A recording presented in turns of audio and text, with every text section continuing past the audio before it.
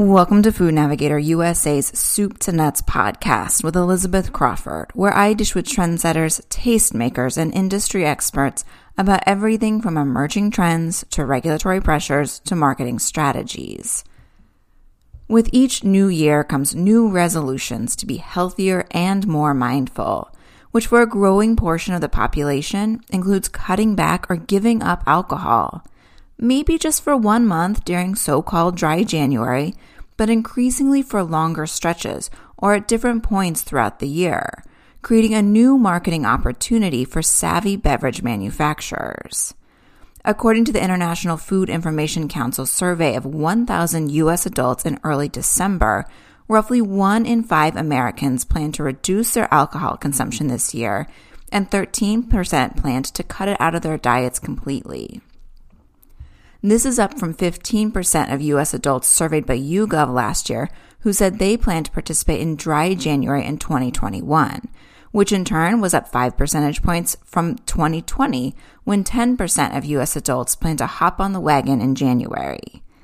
While these numbers still may sound small, steadily increasing consumer interest in non-alcoholic beverages is driving a notable uptick in sales in the category, which data analytics from Statista estimates is worth more than $414 million and projects will grow 5% annually from 2021 through 2026. At the same time, alcohol sales in the U.S. are declining after an initial surge early in the pandemic. According to SPINS data, sales of beer dropped 1.9% to $20.5 billion in the 52 weeks ending October 31st, 2021. Wine sales also fell 3.2% to $14.2 billion in the period, dragging overall alcohol sales down 2% to $43 billion. Now, to be fair, sales on a 2-year stack for each were up 13.7% and 10% respectively. But the drop is still notable, especially when paired with the sales growth of non-alcoholic beer, which SPINS said grew 28.9% overall and a whopping 519% for craft options in the same period. These figures show that consumers are looking for more options and leading brands are moving fast to provide them, including Anheuser-Busch InBev, which is building out its non-alcoholic beverage portfolio to include several recently launched zero-proof beers, carbonated soft drinks, low and no sugar energy drinks, and functional shots that promote healthy living. In this episode of Food Navigator USA's Soup to Nuts podcast, Ana Enriquez, Global Vice President and Head of NABev at AB InBev, shares more details on how the world-famous brewer is filling out its non-alcoholic portfolio to reach a larger audience across more occasions and day parts. She also shares insights behind what and who is driving the Sober Curious movement and how it's not a zero-sum game for most consumers. Finally, she reveals where she sees the most opportunity, what ingredients and claims appeal to consumers. So according to Enriquez, the so-called Sober Curious movement is driven by consumers who are increasingly aware of the health impact of what they eat and drink, and who are looking for products that will boost their health and wellness. At the same time, they might not want to give up the social drinking or alcohol completely, but rather find a balance. What we see is really that the social beverage trends and the wellness beverage trends are blurring. They are coming together. For consumers, it's really no longer a one or the other. Consumers are looking for both options that are fun as well as bring wellness. And we are always developing our business with those consumer needs in mind. So we do keep a strong pulse on those consumer trends so that we can stay relevant and better serve people's needs. And that's where we see these two worlds coming together. And that's why we have such a diverse portfolio of brands and products that can address those emerging needs and play roles in different occasions. For us, for example, the non-alc beverage portfolio, we do see it as a key component of our commercial strategy because it allows us to reach more consumers on more occasions and give them the option, because for us it's all about creating these options. And we're leveraging this portfolio to really bring to market, more options that meet both wellness and moderation trends, as well as fun and social needs as well. And an example of that for, as you might be aware, is really how Budweiser Zero has been expanding globally and now is in more than 10 different markets. And we see a lot of potential coming in this space of how we bring together wellness and fun into different offerings. In addition to, the product innovation part, from an industry point of view, we also see the opportunity and responsibility to promote, responsible consumption of our products and drinking that's done responsibly in moderation in safe settings. Internally, we call that smart drinking.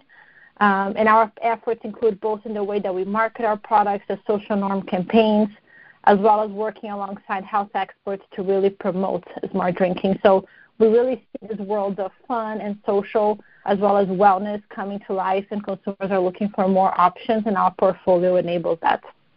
Just because some consumers are cutting back or cutting out alcohol doesn't mean they want to forgo the tastes and experiences that they've come to love while drinking beer, wine, or spirits, which is why NA Bev at AB InBev has expanded its zero-proof beer options in recent years, including with the launch last year of Liberty, a non-alcoholic option under its Stella Artois brand, and Enrique notes the Budweiser Zero, which launched in 2020.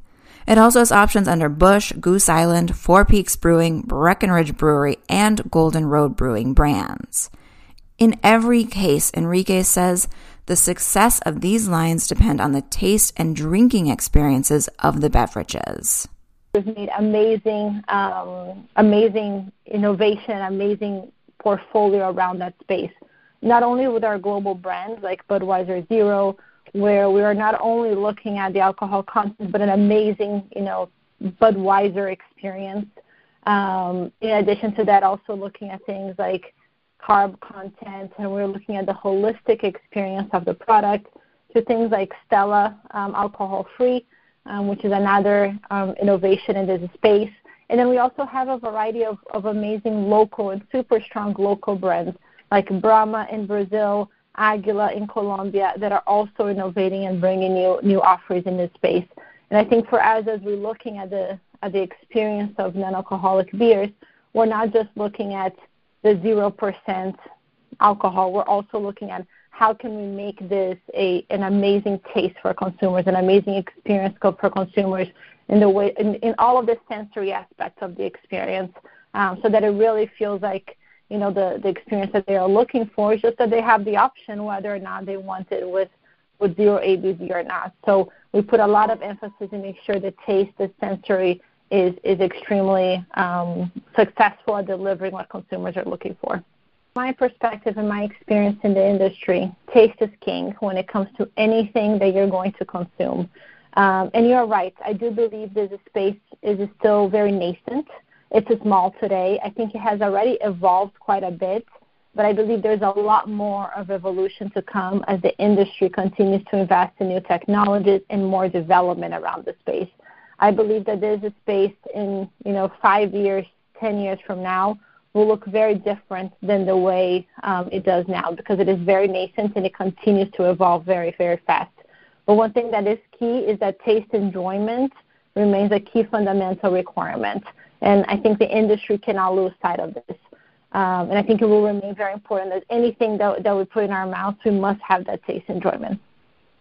Leading the Sober Curious movement, according to Enriquez, is Gen Z consumers, very few of whom are old enough to drink alcohol legally in the U.S., as they range in age from 9 to 24 years.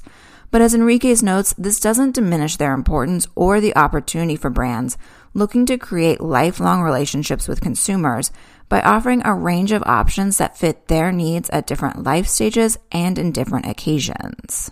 From our, consumer work, we see that in reality people are not about the extremes.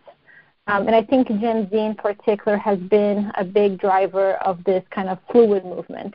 And I think the word fluidity is really important, because what they are looking for are the options. They want to be able to have different choices for different occasions, or to be able to choose different choices even in the same occasion. And I think for us it's really important, this notion of fluidity. And it's really important, the notion of being able to provide more options that can enable you to have a fun social evening no matter what you're looking for in terms of a beverage solution. And those options for us is where we believe we can make a difference, because our portfolio really enable us to be able to provide exciting solutions for different occasions. I believe the official definition of Gen Z, based on different research that I've seen, is 9 to 24 years old. So you do have a big range in there. And when we look at non-alcoholic beverages, we have solutions that are not related at all with alcohol or beer brands, if you will. For example, in Brazil, we own one of the largest kind of soft drink brand called Guaraná. It's a very traditional brand. In Colombia, we own Pony Malta, which is a huge traditional dark malt beverage that's completely unrelated to beer. So there's a range in there, and I think we have a portfolio. We also own a big juice brand in Brazil that offers 100% juice solution. So we look at the non-alc space not only with an eye for alcohol adult type solutions, but with a broader range. An example of how social and functional beverage trends are merging to create a more dynamic non-alcoholic beverage set can be seen in how NA Bev at AB InBev is meeting the needs of the emerging esports category. Esports is such an interesting trend for me because it's a way that actually people are socializing without even leaving their homes or meeting with anyone in let's call it, real physical life. They're socializing completely in a digital forum, where both functional beverages like energy drinks, for example, as well as what's typically known as social beverages like a beer, can play a role in the same occasion, depending on your stage of the gaming journey or that gaming moment or your role in the gaming journey. So, for example, we have a product in Brazil and China called Fusion Energy, very specifically targeted to those gaming occasions, which is becoming a massive way that young consumers in particular are socializing. And we have variants that are for the start of the game, where you want more maybe energy, a boost of energy, the middle of the game where you might be looking for more of sustained focus, and at the end of the game where it's more about unwinding and hydration. And if you're just not a player, if you're just an observer, and this is a massive group of people that just watch gamers play, you can also enjoy a delicious. An occasion like esports and gaming has really kind of, I think, embodied this new world of socializing and people looking for both functional beverages and new ways to socialize as well. Consumer interest in sophisticated non-alcoholic options is also leading to the development of more complex flavors in sparkling water and reduced sugar in more traditional soft drinks. The soft drinks, the sparkling water are evolving. And on the one hand, they're also becoming more sophisticated with more complex flavors. We're also seeing a trend towards sugar reduction in those beverages. And this, again, I believe is really driven by this blurring of lines between the categories. And I think the category will continue to evolve along with consumers. I can give you a couple of examples of how we have looked at the categories evolving and adapted our own portfolio. For example, in Brazil, I mentioned we have, a very large tonic water brand. I believe it's the largest in the country. And now we have evolved it to bring some more sophisticated flavors to the portfolio. Things like ginger, hibiscus, 3 lemons, because people are looking for more of these differentiated, more sophisticated, perhaps a bit more complex flavor experiences. And this category can evolve itself to play that role as well. In Colombia, for example, I mentioned we have the dark malt portfolio. It's a very local, traditional, wild, popular, non-alcoholic beverage category. And in there we introduced a variant called Malta Leona Café, which is a coffee flavor experience thing that really leverages, Colombia's heritage for high-quality coffee and brings a more sophisticated flavor into a very, very traditional category. So we do see this evolution about elevating traditional experiences to a new level through flavor, through sweetness level, and we have seen really good results in terms of this evolution of these categories and how they're able then to play different roles and meet different consumer needs in different occasions. Consumers' focus on wellness also is opening the door for more functional beverages with value-added ingredients, including those that offer antioxidants, natural energy, and enhanced performance. Throughout the pandemic, we continue to see an uptick in this functional beverage space. And I really believe people are looking for more proactive ways to manage their wellness versus reactive ways to manage conditions. And we continue to learn more and more about the space, and we have launched some products and propositions to help us accelerate our learning. One example we launched in Brazil is a functional shot range called For Me that brings different types of ingredients depending on the type of benefit you're looking for. If you're looking for a recharge, if you're looking for something that helps your body feel more prepared to take on the day. So there's different types of needs, and therefore we try to match different flavors as well as kind of functional ingredients as part of that. We also launched in Brazil with a different brand called Bang, an antioxidant beverage, as we see consumers looking more and more for antioxidant beverage solutions. So we do see this uptick, but all of these experiences is still playing a role of great tasting, still playing a role of refreshing and good for you, and not just functionality in a very medical way. And I think this is the very interesting blurring of spaces where I think we can have a huge impact for consumers. Another example that comes to mind is we're also seeing energy playing a role in new ways that's not just the traditional energy space.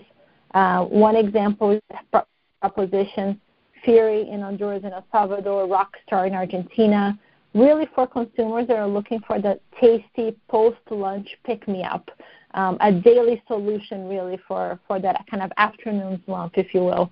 And we really see a lot of amazing results coming from that. We also have in the U.S. a brand called that we have partnered with.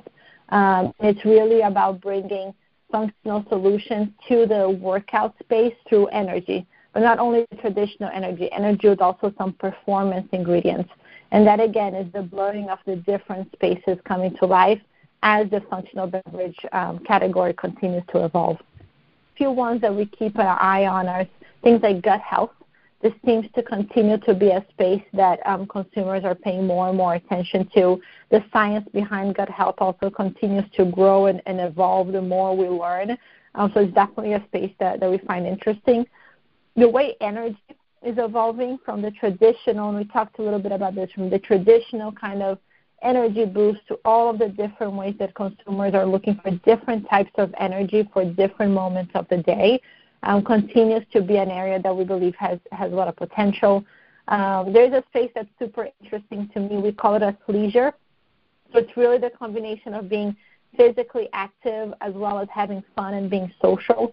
And I know this probably evolved a lot through COVID, but we were seeing even before COVID, taking a class was as much as it was about having fun and going with friends, as it was about being physically active. And even, as consumers now can work out with each other even though they are not in person, I think there's really a blurring of worlds between kind of physical activity and social activity coming together.